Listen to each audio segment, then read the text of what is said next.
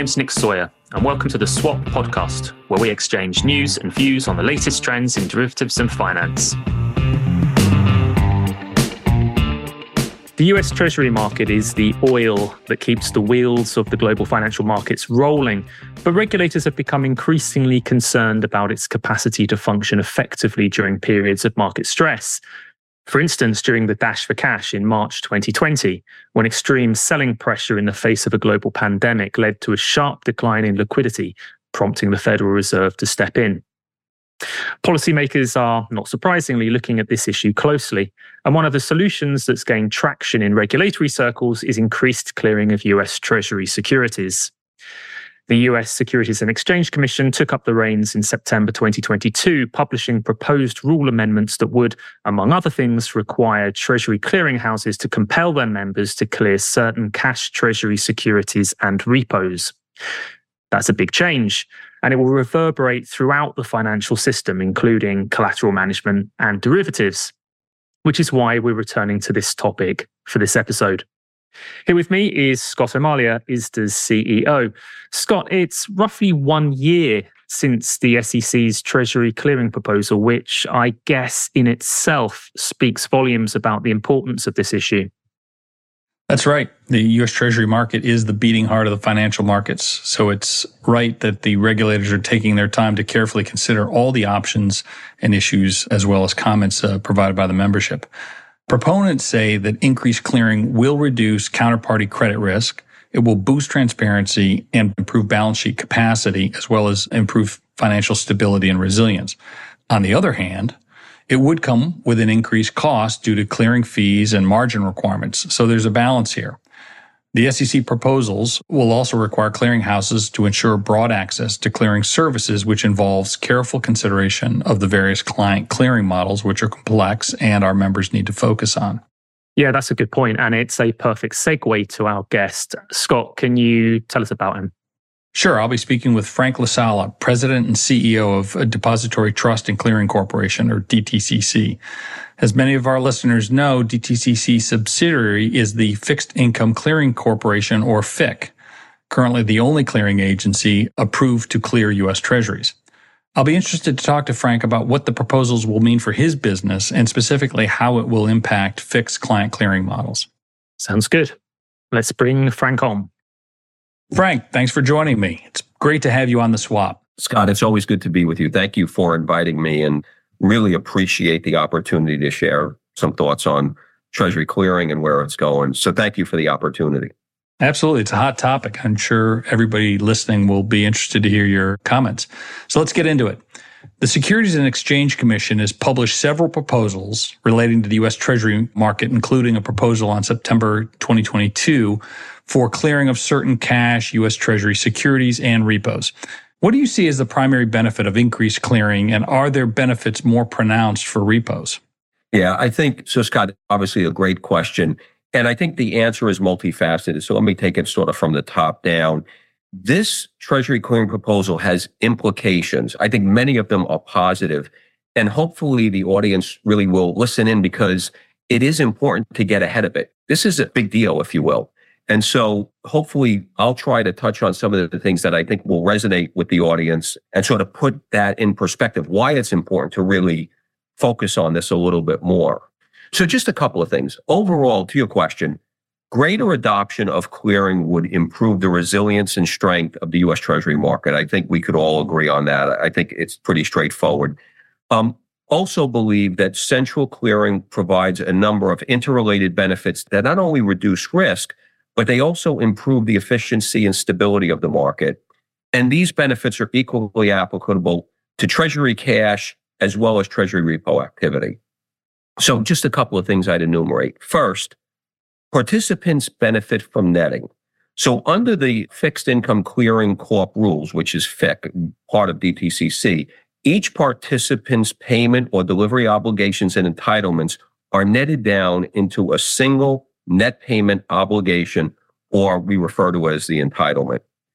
Multilateral netting substantially reduces the buildup of credit exposure and the knock-on effects, such as risk, that can have on the market. So I do think that netting overall, very critical, reduces risk, makes settlement easier and more straightforward.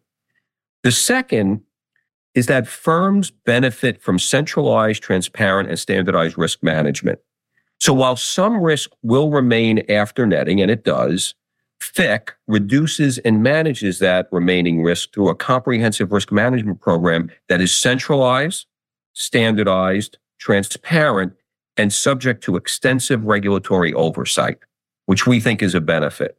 Another important component of this is that FIC collects margin, called the clearing fund, from each direct participant at least twice daily using a value at risk, or we'll refer to it as VAR model, that evaluates the potential market price risk of the direct participant's portfolio of FIC cleared transactions. So that's sort of the second benefit. And then lastly, central counterparties, I'll refer to them going forward as CCPs, help preserve market stability and limit fire sale risk. So what does that mean? In the event of a default in the bilateral space, counterparties to the defaulted market participant must separately take action to close out the defaulter's positions. And this can result in what we'll call a fire sale or price surges, especially when bilateral participants have not collected sufficient margin or have not pre-positioned enough liquidity to address a default scenario.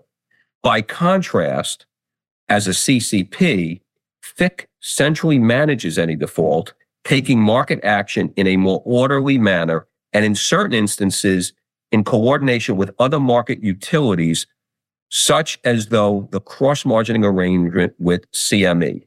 And then finally, last part on this is novation to FIC allows direct participant dealers to calculate their exposures on the U.S. Treasury repo transactions facing FIC on a net basis for both balance sheet and regulatory capital purposes. That just makes it more advantageous for bank-affiliated dealers, who are very important, to engage in Treasury repos. So, that was a lot, but these are really important parts of what we think brings to the table the benefit of more netting and what the Treasury clearing proposal is actually bringing to the table. Excellent. Now, those are the pluses to all of this. Are there any obstacles or potential risks associated with increased clearing of treasuries? There's always the cost issue, right? You have dealer clearing today. What are some of the challenges with expanding it even further to the customer? And are those challenges, do they differ by repo versus cash? So Scott, that's a really good question. And let me sort of come at it from a couple of perspectives. Currently, U.S. Treasury market activity, both Treasury cash and repo activity, is split between two disparate clearing processes: bilaterally cleared transactions, which I touched on a little earlier, and centrally cleared transactions via FIC.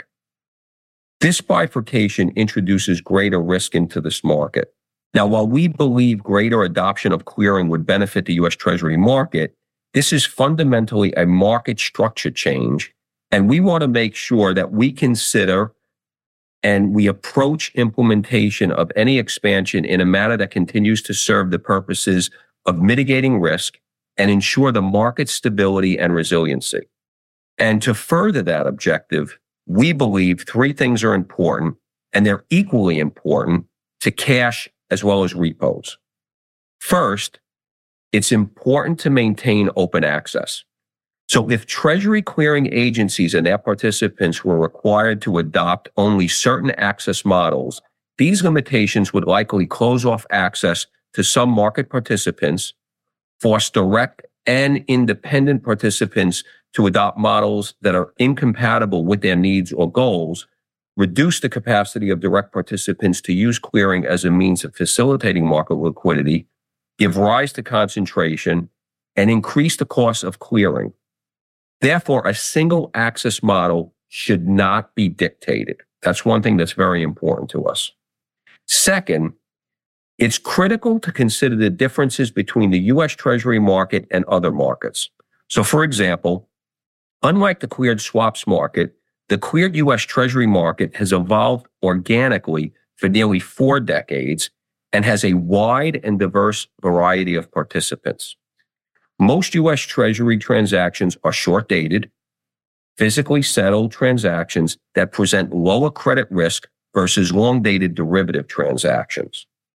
And as a result, it's not automatically true to think that the rules, procedures, and structures from the other cleared markets, like swaps, are appropriate or won't cause unintended and potentially harmful outcomes for the U.S. Treasury market. And thirdly, safety, soundness, and fixed obligations under its clearing agency obligations remain of paramount importance. So any new central clearing rules should not require or permit FIC or its direct participants to provide access to central clearing at the expense of sound risk management or compliance with obligations. Those are the things that we have to be concerned about, and we need to make sure we address as the proposal moves down its path. Excellent. So along with the potential clearing mandate, the SEC did put in their rules broadening access to clearing. And this might kind of conflict a little bit with what you said, or at least give you a challenge. Can you talk us through how FIC's current client clearing models might evolve in this space? Sure. No, happy to do that. And you're right. It probably needs a little clarity. Look, FIC has been regularly engaging with regulators, trade associations, industry groups, and a wide array of market participants to raise awareness of how an expansion of the clearing would impact firms and how FIC's open access approach could facilitate expansion. FIC offers a variety of different models through which market participants can clear their activity directly at FIC or indirectly through another clearing member. I'll go over those in a minute, but as a reminder to the audience, you can find all of this information that I'm about to cover with greater detail in our dedicated DTCC microsite, which is ustclearing.com. So it's ustclearing, one word, .com. FIC's client clearing model includes its sponsored service as well as its prime brokerage and correspondent clearing services. We have multiple models.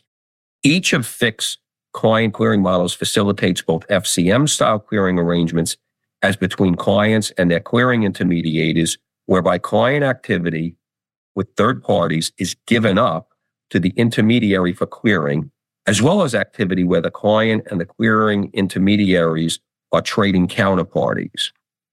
And in terms of how those models might evolve as Treasury market structure evolves, FIC certainly welcomes further dialogue with the industry regarding what enhancements to those models might best serve the market. So, Scott, a point I really want to drive home is we at DTCC through FIC are very open-minded and very willing to engage with the industry on this. We know we don't have all the answers. Our team welcomes the dialogue, and we've actually engaged a lot, and we've tried to open up right through the microsite I just talked about, through industry groups like your own and some forums that have been designed for this. We engage, and we could do it any way you all want, your members want, but we want to have that dialogue. We think it's really, really important. Excellent. Now, implementation, these are complex integrations, having the right clearing model, getting the right connections operationally, maybe deciding to go through an intermediary or whatever it's going to be. What's the ideal time from finalization of the rule to implementation? And do you favor phasing in of these rules? Yeah, this is a good topic. It's one we talk about a lot internally here. And it's something that we actually spoke about in our comment letter to the SEC about the proposal.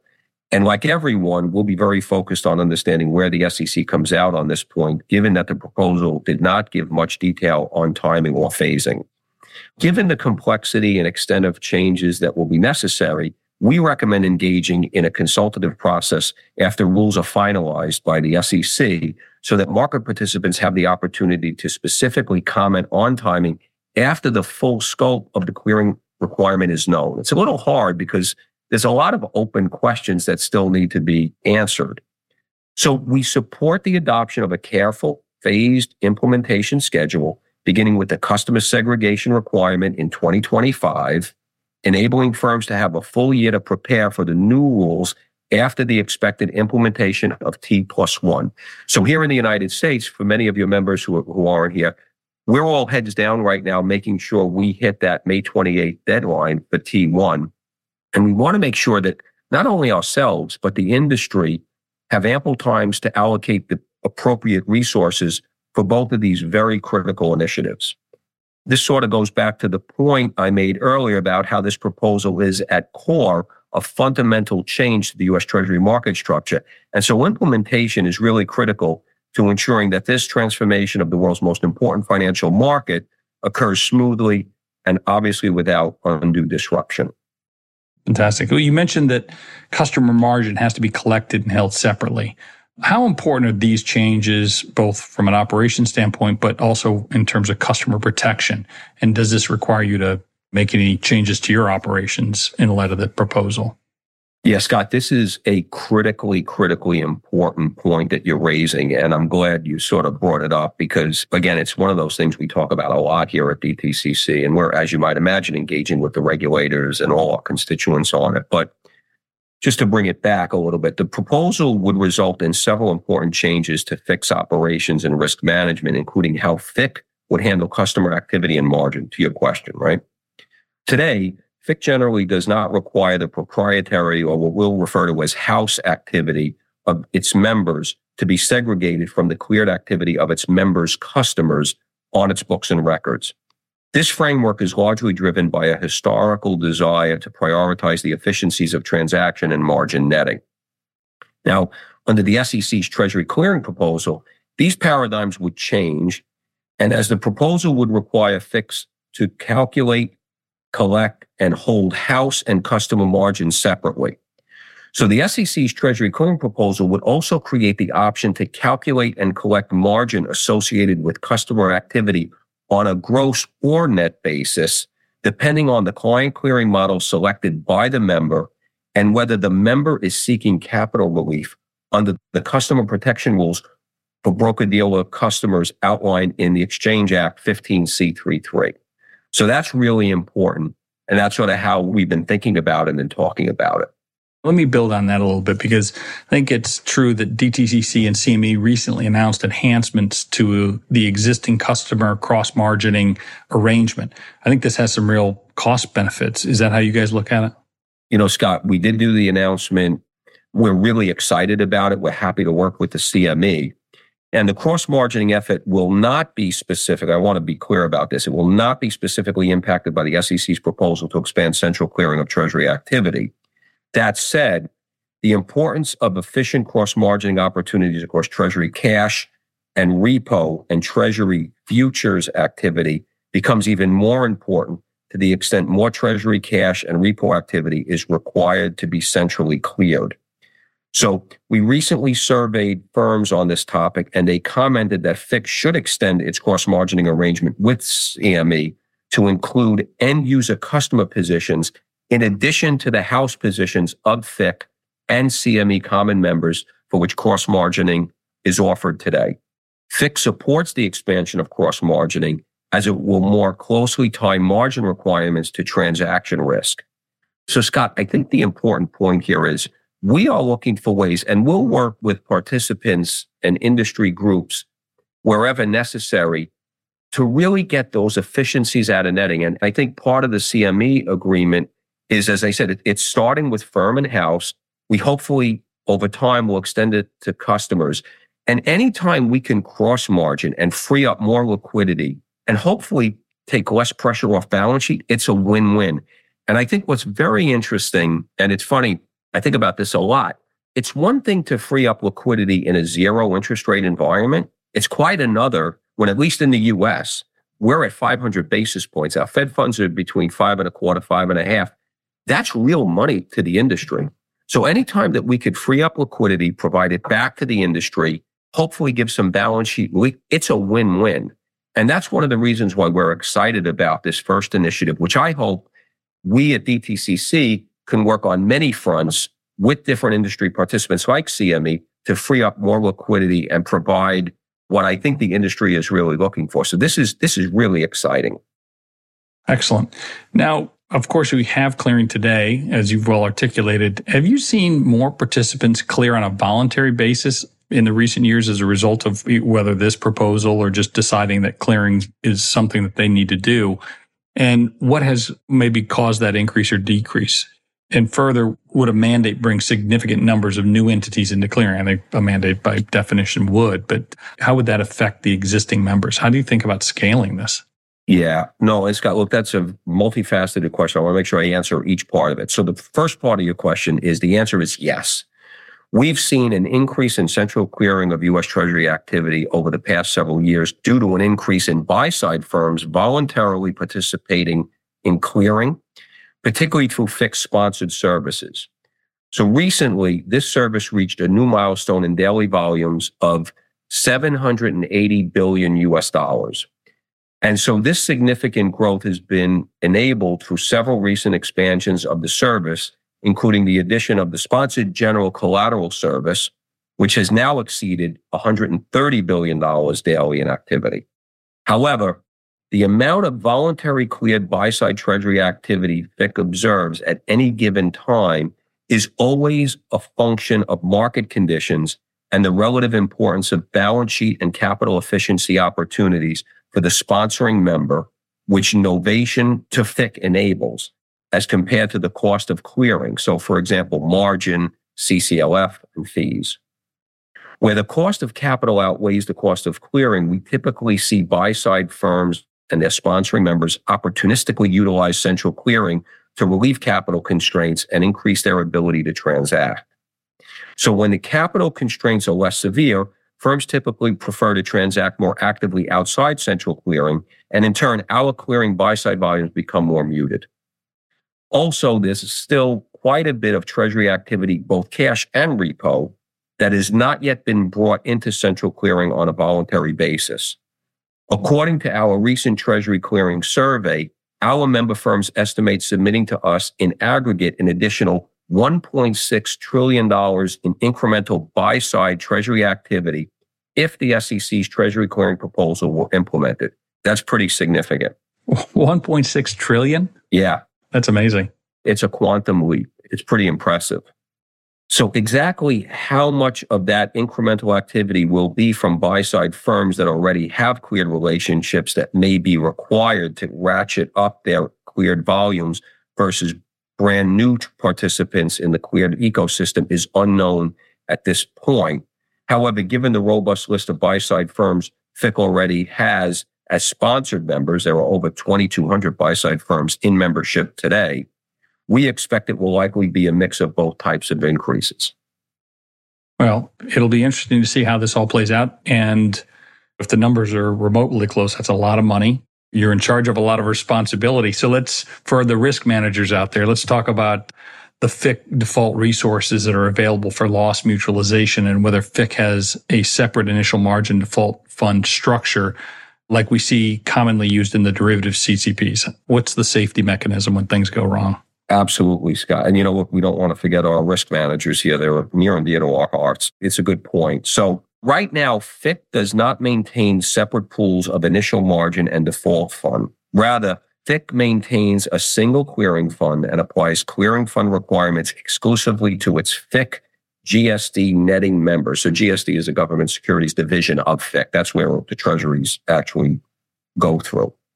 By exclusively, I mean that the clearing fund is posted to FIC by the participant, but the member and its clients, the indirect participants, have flexibility to select who ultimately funds the obligations to cover the client or the indirect participant activity. This is a key difference between the structure of FIC's default risk management resources as compared to the structures you might see at other clearing houses like derivatives clearing organizations, DCOs. Now, all of that said, I would note two things. First, our current default risk management structure is regulated and supervised under the same international risk management standards applied to any other clearinghouse. The CPMI IOSCO principles for financial market infrastructure. Second, as with all things, we continue to be dynamic and flexible in response to market structure changes and the evolving needs of our clients and stakeholders. As we think about the potential changes the SEC's Treasury clearing proposal might bring, we are and will remain very open to the future dialogue with the industry and its supervisors regarding the optimal structuring of FIC's risk management resources. It's also important to note that the SEC's Treasury clearing proposal, if adopted, would establish a structure that brings FIC closer to the initial margin structure used by other clearinghouses. This is with respect to the proposal's treatment of any margin postings by indirect participants for which their broker-dealer clearing intermediary is seeking a debit in the SEC Rule 15C33 formula. We think this is really important. And Scott, I might say, I encourage all of you listening to really focus on this. This is an important development for us in basically being able to take the debit in for rehypothecated securities. I'll be honest with you, when I looked at the client survey results, this is my opinion, this is my view, I can't prove it. I got the sense that not everybody had focused on it as much as I would have thought. Could be me, but I would encourage any of the listeners here on the podcast to really take a look at that. So just to put a finer point on, I hope people will appreciate it. As we read the proposal, any indirect participant margin held in a 15C33 account structure would be segregated by FIC similarly to the legal segregation with operational commingling, or LSOC approach used in the cleared swaps space, and therefore would not be usable by FIC in its mutualized default loss waterfall. So again, I would encourage the listeners to take a closer look at this when they get an opportunity, because it really is important. And I'm glad you gave me the opportunity to bring it up. Well, as we've learned in my history with the CFTC, et cetera, clearing matters, details matter. When there's this much money at play, at risk, exposed, you just have to make sure you know how you're going to use your money when things are going right, but what are the consequences when things go badly? And we should always be aware of that. That's what we like to remind our members and participants in the derivatives business. So thank you. That was a great explanation of the complexity around the SEC proposal and how you're going to manage it. I'd like to switch to a different role in the industry that you handle, switching from clearing to touching reg reporting. The CFTC currently implemented reforms to its own swap data reporting rules that date back to 2010, and other jurisdictions are updating their rules as well. And over the next couple of years, we're going to be seeing some new reporting requirements that are based on these updates. While the data standards are much more consistent across jurisdiction, they certainly aren't identical by any stretch. What further steps could be taken to enable accurate and efficient aggregation of data? In other words, each jurisdiction has required its own reporting rules, but at the same time, regulators need a global perspective. And you kind of sit at the middle of that. You've got reporting repositories around the world. How are you going to play a role in that aggregation?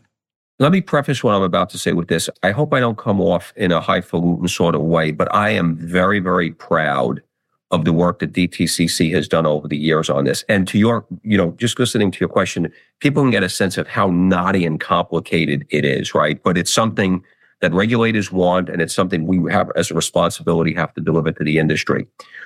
And so what I want to say is, I don't think that there is an organization that's been more active in working groups and public forums to push harmonization and standardization of global trade reporting rules than DTCC. I absolutely believe that.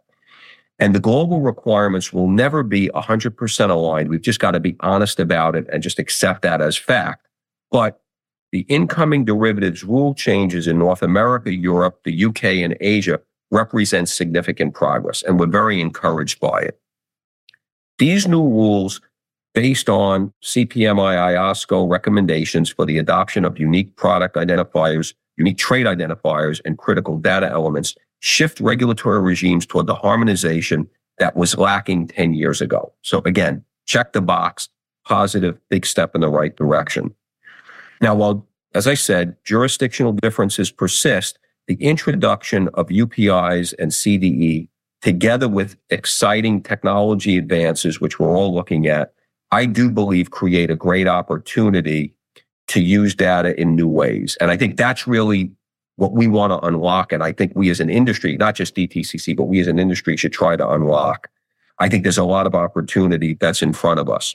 I would also share with you that DTCC analysis shows that there will be sufficient harmonization to amalgamate data and build a better overall picture of market risks once the new rules are introduced.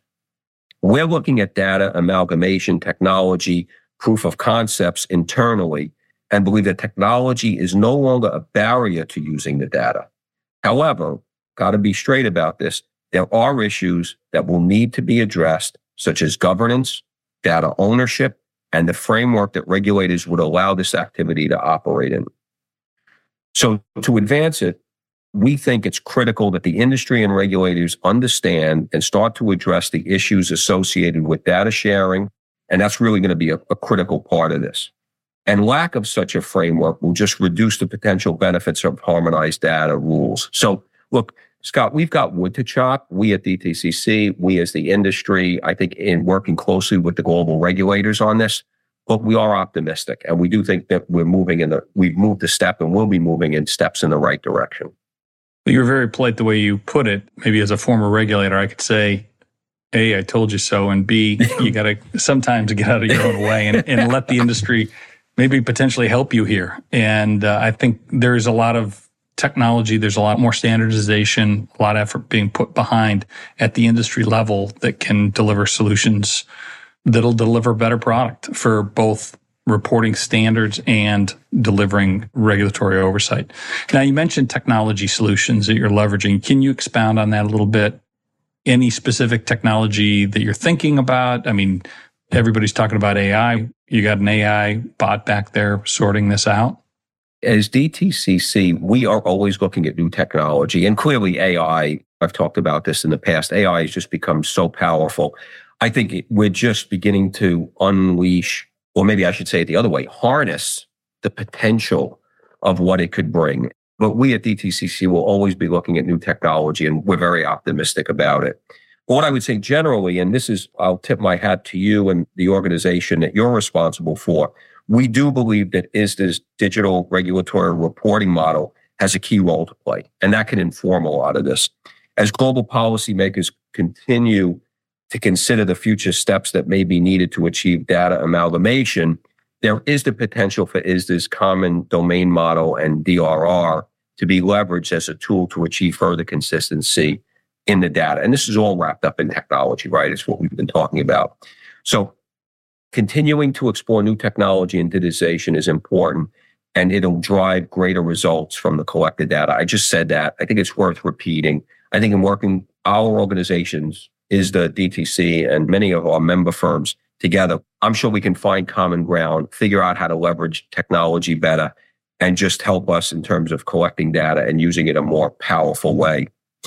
I would also say DTCC has been on our own digitization journey for quite a while. Today, our GTR service leverages modern technology to deliver value-added services to the industry, leveraging, for example, Amazon Web Services and Snowflake. We've had a great success, both working closely and partnering with Amazon and Snowflake.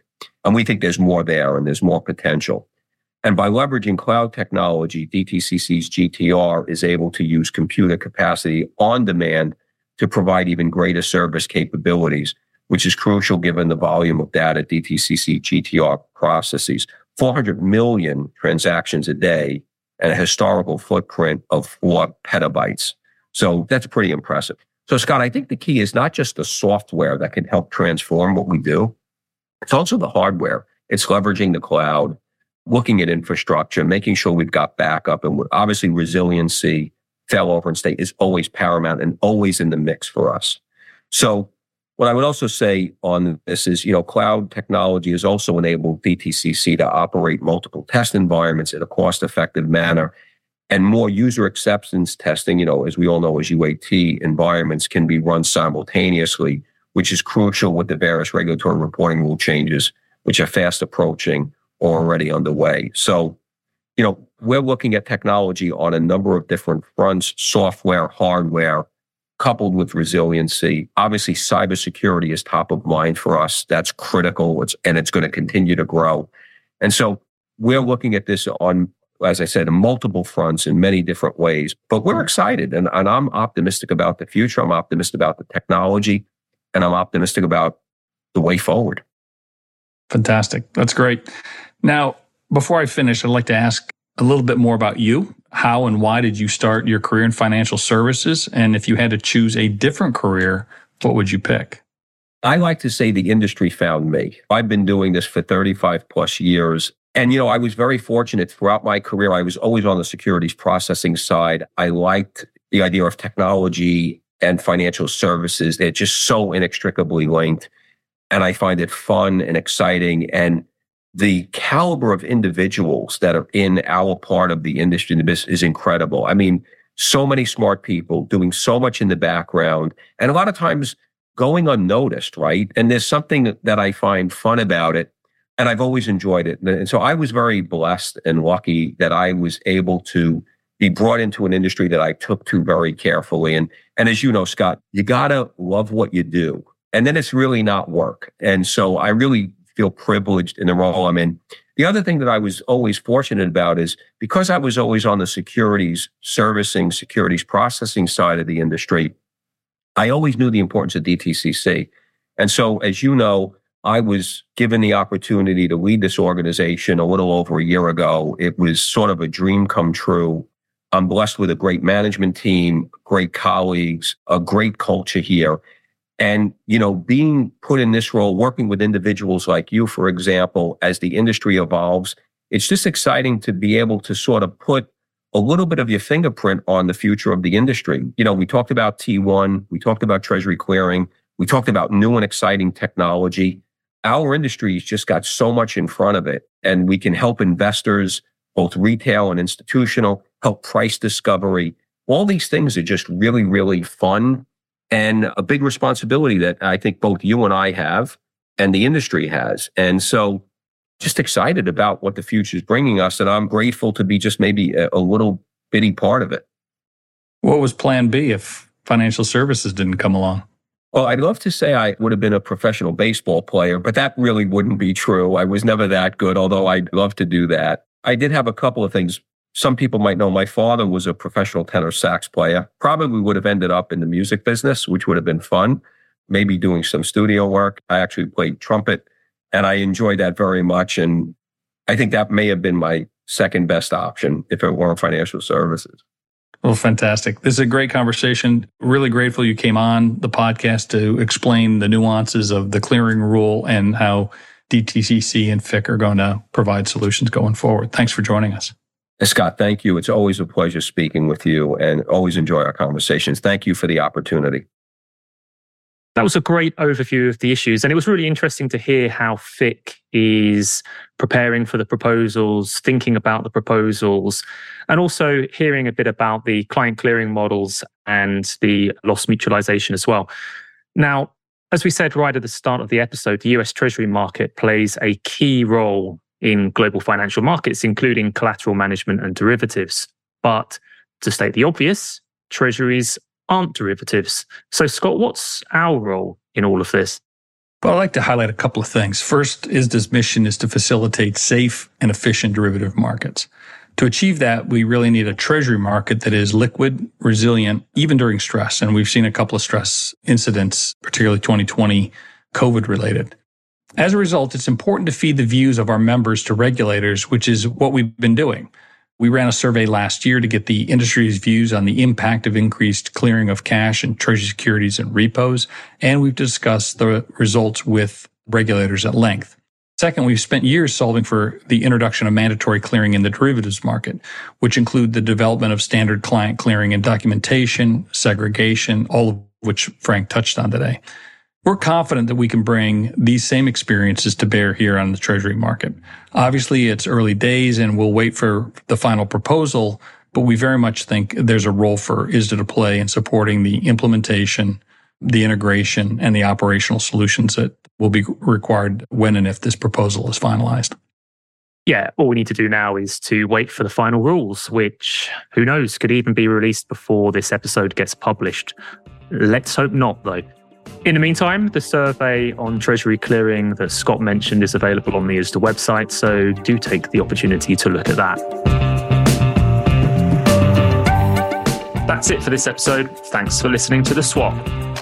Keep in touch with ISDA via our website, www.isda.org, and our social media channels. See you next time.